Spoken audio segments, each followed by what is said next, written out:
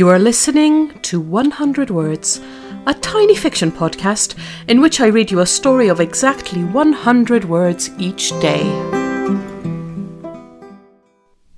Season 2, Episode 167. Platinum.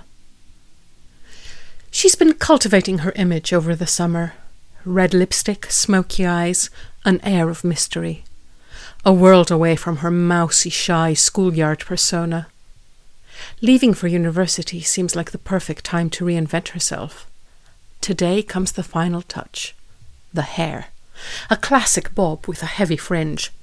Platinum blonde, that's what she's asked for. She sits for hours with her hair in foil. She daren't look until it's done.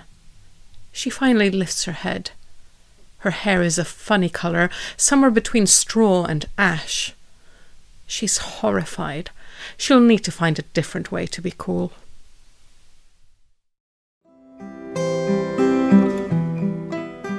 Thank you for listening to 100 Words. This podcast is written and produced by Marilisa Valtazanu. If you enjoyed today's story, why not share it with a friend? Don't forget to tune in tomorrow for another 100 Words. Goodbye.